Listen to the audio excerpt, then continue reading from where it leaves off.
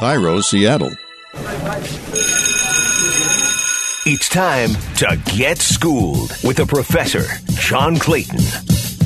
And welcome to Schooled with the Professor. John Clayton here. Of course, it's the football. It's always the football season. Of course, that's the great part because there really isn't any off season in football. And of course, the big story this off season has been Tom Brady and Rob Gronkowski going to the Tampa Bay Buccaneers and really changing the outlook for that franchise, which has been so bad for so long, and giving them hope. And joining us here on Schooled with the Professor is Rick Stroud of the Tampa Bay Times, and so who covers the team and of course has covered the team for so long. So it's like, how weird is it for the Bucs? I mean, the Bucs all of a sudden, they get Tom Brady, the greatest quarterback of all time. They get Rob Gronkowski, a potential Hall of Fame tight end who went to my high school, and you get the two of them, and there's a chance that no fans can be in the stands. I mean, is that just typical? It's typical for those of us who have covered this franchise. I mean, it's the old "we can't have nice things," right? And that's sort of what it's been with the Bucs. They've never had obviously any player close to this in terms of credentials, but they've had a lot of quarterbacks go on and win Super Bowls, whether that was Doug Williams or Steve Young or even Trent Dilfer. But yeah, to get the GOAT, right? To actually land, the white rhino and not be able to even really have a press conference. I mean, we've talked to Tom one time, and it wasn't even a Zoom call. We couldn't even see his face. It was just the old-fashioned conference call that you dialed into. So it's been really frustrating from that standpoint. I know, to imagine him playing without the fans having an opportunity to go and be at the stadium is tough, to say the least. But they're living in their hopes and not their fears right now. And if they do play games, they at least feel like they have a quarterback that can help this team get over the hump. No question. And but it's funny because here's the thing that I wonder about, because can one player or two players make as much of a difference as everybody is thinking? Because I think automatically you figure if Brady's going to be good for at least 2 or 3 wins if he plays the 16 games, and you would imagine that he would, and that puts him in a wild card. But people were starting to speculate that, now they're going to win the division, they're going to beat the New Orleans Saints, topping them in the division, and but other than the draft choices and 2 backup offensive linemen, Brady and Gronkowski are the only additions on this team. Yeah, that's true, and they're pretty big ones. I mean, especially the quarterback. And I would just say this: I've talked a lot with the Bucs and guys like Clyde Christensen and whatnot. And the thing is, this football team was 7-7 a year ago. They had 2 very winnable games against Houston and Atlanta to finish the season. They threw those away. I mean, when you look at Jameis Winston and the 30 interceptions and 112 points off turnovers, they felt like they could have been easily a 9 or 10 win team. They missed some kicks that were critical as well. So nothing is ever the same, right? You can't just say, we just get rid of those 112 points and add Tom Brady and we play exactly the same season and exactly the same schedule, we'll be okay. However, I mean, it wasn't a horrible football team, and their defense did get better, especially the young secondary. You could see them as they got further into the season. So you say all that, and I think what Brady does when you have these iconic type competitors, right? And we've been watching The Last Dance with Michael Jordan. They just raise, sort of the standards, and they affect everything, right? I mean, they come so prepared. They insist on everybody being on their level, and I think the coaches I've talked to said even now in the off season when they can't be together, if you're a receiver on this team, you're probably not going to blow off a workout and go to the beach with your girlfriend. You're going to say, hey, you know what? Tom Brady is here. Whenever we get together, I better know my playbook. He's certainly learning the playbook. And, I've got to be on top of things. And then here come the national TV games, 5 national TV games. Well, that certainly gets the attention of players when they know that the whole world is going to be watching them that night. So there's a lot of stuff that comes with Brady almost overnight in that relevance that you spoke of. But it's not a horrible football team. It's not a team that doesn't have talent in some key areas. But you're right. It's a team game. And, he's an awfully big piece. But this won't be easy. It wasn't easy when Peyton Manning did it in Denver, but somehow he managed to get them to 2 Super Bowls and win one of them, and that would be obviously the best case scenario if in fact Brady could get them there. Talk a little bit about the makeup of the team, because I know back at 2018, it was one of the oldest teams in the league. It certainly got younger in the secondary. It does have some age in the front seven, particularly now that they've switched over to a 3-4 defense. But talk about the makeup of the talent of this team. Well, they're kind of mixed, like you mentioned. I mean, they got caught in between. At one point, they were a young football team trying to build around Jameis Winston, and they did a lot of that, drafting, guys like Donovan Smith and Ali Marpet. They obviously had Mike Evans. They added Chris Godwin. They added O.J. Howard. But a lot of their focus, the last couple of years has been on sort of building a secondary. They've drafted, I think, 6 or 7 defensive backs in the last 2 years. And, while those guys are young, you have a mixture on defense, and there are some old guys. I mean, Shaq Barrett came in and lit the league up by fire, and had 19 and a half sacks as a free agent, and they franchised him. He's 27 years old. But then you bring back guys like Jason Pierre-Paul, who's 31, and Ndamukong Suh, who's 33. But then he's next to Vita Vea, who's still, going into his 3rd or 4th year. So, I mean, you do have this mix with Levante David and Devin White, the old and the young, and that's kind of the way they are. They got caught a little bit in between, building around Jameis and then filling in with some free agents. So it's not a perfect mix, but there are enough, players that if they were to stay healthy, and older players as they get down the way usually don't, they would be okay. But it's not a deep team. It's certainly not deep on the defensive line. They could use some edge rushers. They could use some help. There, but, not every team is perfect. And I would just say that in this division, they should be competitive, but you're right. What you started with is true. The New Orleans Saints are still, I think, the most talented roster in this division, and they got a 41-year-old quarterback that can still spin it too. Oh, yeah, no question. And that's the thing. I almost consider the Saints the most talented team in the whole NFC. San Francisco is close. But I think overall, I mean, New Orleans is going to be a hard team to try to top. I would agree. And yet, how it is with these division teams, John, and you see it in Seattle, when the 49ers and them get together, or even Arizona's a tough out, right?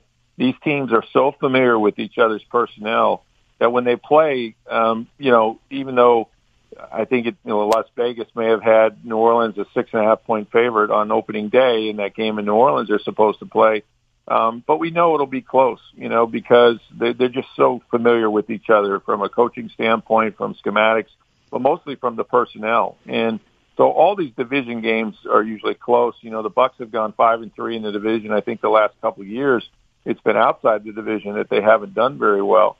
So I think they'll be competitive with the Saints, but over a 16-game season is where you have to get them. And I would agree. I mean, until you can win this division, and I know there'll be 14 teams in the playoffs this year, but until you can win the division and give yourself a chance in the postseason, you can't really say much. I mean, they got to go out and do it, and it's going to be really difficult for them. Take us behind the scenes as far as how they ended up getting Tom Brady, because I know that certainly what we didn't know is that Brady pretty well had predetermined that he was not going to go back to New England. I guess he wanted his divorce from Bill Belichick and going a different direction. But, how soon did the Bucs start getting involved? I know at the owners' meeting, Bruce Arians did mention Brady, but take us to behind the scenes as far as how they got this thing done. Well, John, all I know is as early as the Super Bowl, Clyde Christensen and others were working on that free agent class of quarterbacks. They were actually sitting down and doing reports like you would do for anybody. And I mean, a couple of years ago, Mike Glennon was the hot name, was the highest paid free agent quarterback. So how far did they come? This was an unprecedented class with guys like Phillip Rivers. Teddy Bridgewater was somebody that they really had an interest in. He threw for 300 yards and 4 touchdowns against them early in the season at New Orleans. And then you had Brady, right? And of course, you're sitting there doing reports and you're saying, okay, Tom Brady, intangibles, like it's kind of silly, but, obviously when you rank these guys and you say, is there any way, and look, they actually went and they were so nervous about this that they had a code name for Tom Brady just within the building when they wanted to talk about it. And it was Shoeless Joe Jackson. And so Operation Shoeless Joe Jackson was the pursuit of Tom Brady. If you build it, he will come. And so they did that. They built an argument that they had set. And look, we're all not naive, right? We know what the legal tampering period or the the negotiation period is, but we also know that there are representatives and there are others that talk about their clients, about their friends. And so I would imagine that the Bucs had pretty good intel that there was a more than good chance that he was going to leave New England. I mean, he didn't have a contract. He kind of wanted a long-term deal, didn't get it, and I think other people, at least the Bucs, realized that there was a real chance he might leave New England. So they did all their work, and when it came down to calling his agent and then eventually talking to Tom, it was obvious that Tom had been doing the same thing. And we know in his interview with Howard Stern that he decided at the beginning of last year that this would be his final season. So he knew the landscape. The geography was in their place. They're on the East Coast. He has a son in New York. But more than that, I think it was a couple things. I think Brian, having Bruce Arians, who's got a pretty good client list of quarterbacks himself, who's handled these celebrity quarterbacks that have won Super Bowls, really helped. And then the talent on offense. I mean, he's got Mike Evans, he's got Chris Godwin and O.J. Howard, and he brings in Gronkowski, and they were willing to allow him to do that and also have collaboration with the offense in terms of what it will look like, even though he's going to use their terminology. So all those things kind of just fell into place, and they knew pretty early on. I mean, look, the guy moved into Derek Jeter's mansion within a couple days, it seemed like. I know my wife wouldn't move that far without knowing where she was going. So they've been looking at this thing for a while, at least on Brady's side, and it all just kind of came together quickly. Talk about strategically how Brady's talent and ability fits in a Bruce Arians offense. Well, it doesn't look to be like a great marriage because, as you know, Bruce is the no risk it, no biscuit guy, and he does love to push the ball down the field. He also likes to get 5 eligible, all the time, which means that they can bring more guys than you can protect. Now, they've looked at the last 4 years of Brady's tape, and I've had coaches swear to me that they can't detect any lack of arm strength. They think that he throws the ball as well. He's never been a real big movement guy in the pocket. We know that, but he has functional mobility. And nowadays when he sees somebody, if he sees them win cleanly off the line of scrimmage, he's not going to take the hit. He's going to throw the ball away. But he gets it out of his hands. And look, they think there'll be a happy medium there. I mean, they want him to drive the ball down the field. They have some guys that can do that. And yet they also know that they have to get better at the running back position in terms of catching the football. And, Ronald Jones caught 30 passes, but most of those were in the screen game. They drafted Keyshawn Vaughn, who's a guy that they think is a 3-down back that they're really, really high on. So those running backs now have to be involved in pass protection and in getting out in the routes because they're fine with Tom, wanting to check the ball down when it's there and kind of doing it his way. I mean, you could also see a situation where there's a lot of 11 personnel with Gronkowski now teaming with guys like, O.J. Howard or Cameron Brate. So they've got lots of options, but I think in the end it'll look like a Brady offense with the elements and the ability to throw the ball down the field because that's really what BA wants to do. But there'll have to be a marriage there so that so they can make this thing work. Take us through now how the Gronkowski trade happened. Was this purely Tom Brady working on him? Because again, they had O.J. Howard as a fifth-year option guy. And so how that all started and how that all came together. Well, from what I understand, Brady was the one that made the Bucs aware that Gronkowski, one, wanted to play, and two, wanted to play wherever he went. And he was pushing for it. Now, O.J. Howard was somebody I know that they had talks about trading. They couldn't get the value they thought he was worth. And then the more they thought about it, getting Rob Gronkowski, who has one more year left on his contract, and who knows what happens after 2020. But they thought putting him with O.J. Howard in that room would be great because O.J. has all the physical ability in the world. He's not the most instinctive player. He's not a guy that has really adapted to reading the rotation of defenses on the fly and these sort of things. So, a guy as experienced with Gronkowski is with Brady, almost 80 touchdowns in their career together. They think will actually help OJ, and of course they also have Cameron Brate as well that they re-signed or negotiated kind of a new deal for him. So I think that I think it was Brady pushing it. It was them looking at their roster and their salary cap and realizing, yeah, we can do this. And you want him to be comfortable. He literally doesn't have a former teammate on this roster. And, that's unusual in this league.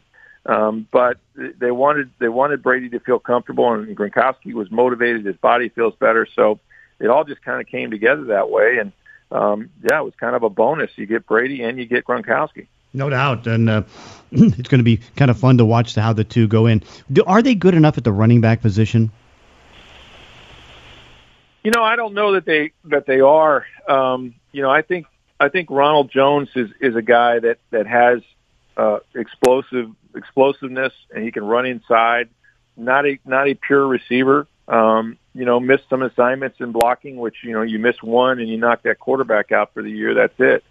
So there's a trust issue there. He was a young player that didn't handle the transition in the NFL very well. We've seen that before in this league, but now I think he's starting to get it. And again, I thought maybe in the second round that they would take J.K. Dobbins, who was still on the board. There was still Cam Akers was there. There's some good running backs.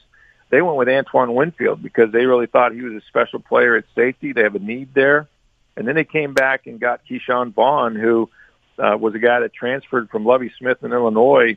He goes to Vanderbilt, where, they're in the SEC playing top competition every week, weren't a very good football team, didn't throw the ball very well, and yet he was extremely productive. And a guy that's an explosive player, can do it in the run game and the pass game. So we'll see. And, they got Dare Ogunbowale, who was sort of a third down back and a special teams player for them. They lost Peyton Barber, who was a free agent that really wasn't that productive as a runner. So, there's always a chance you could find somebody else off the waiver wire or someone who's still a free agent. But I think they're pretty committed to these mostly two guys in Ronald Jones and also in Keyshawn Vaughn. Summing it all up right now, how many wins do you think they're going to have now with Brady, Gronkowski, the receiving duo, and everything else? Well, you never know, right? And you got to see how the season plays out. They got a lot of national TV games. They got all their tough games seem to be at home, John, as far as the out of division opponents. You're talking about Kansas City here, which is not going to be an easy game. The Green Bay Packers also come to Raymond James Stadium. But just looking at this division, Carolina's in a rebuilding mode. We know they got Teddy Bridgewater. They're trying to build the defense first. Atlanta, you never know with Atlanta from year to year. They've kind of underachieved the last few seasons, although Dirk Cutter is back there now as offensive coordinator. But I think that they can do well in this division. They were 5-3 in it last year. They had 7 weeks where they didn't play at home at all. It was a brutal schedule with 20,000 miles of flying that was involved in that. This is a much easier one, I think. And so they're looking at winning a minimum of 10 games that, maybe 11, on the upside 12, that they think will get them into the playoffs. And, of course, the goal is to win the division. So, I think anything less than 10 wins is probably going to be a disappointment when you end up, going all in on a guy like Tom Brady. Well, I just hope that Shoeless Joe Jackson gets a chance to go to the facility and get some cleats and get some socks and all those different things. Exactly, man. I don't know what's happening with that. That's the other thing that makes this difficult. And you can look at it one of two ways. He doesn't know these players he's going to be throwing to, and that's so important. The quarterbacks that you talk to that have gone on to other teams. But by the same token, he's got 20 years of experience. He knows some shortcuts, too. So, yeah, they've already got him a helmet and playbook, and I don't know what was in those duffel bags he carried into Byron Leftwich's house, but he took something away with him. Absolutely. Hey, Rick Stroud, thanks for joining us on Schooled with the Professor. Thanks, Johnny. Good to talk to you, buddy. And that does it for this week's podcast. In between episodes, you can follow me on Twitter at Clayton ESPN. If you enjoy these weekly one-on-one conversations, consider leaving a review on iTunes or wherever you're listening to the show. Thanks for listening. See you next time on Schooled with the Professor.